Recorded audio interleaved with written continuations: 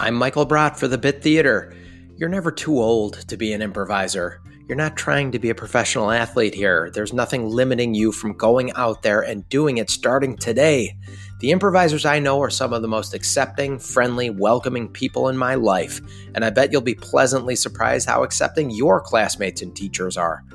I've been on stage with all ages, and improv is all about variety. So get out there, no matter how old you are or how old you feel you are, and add your voice to the craft.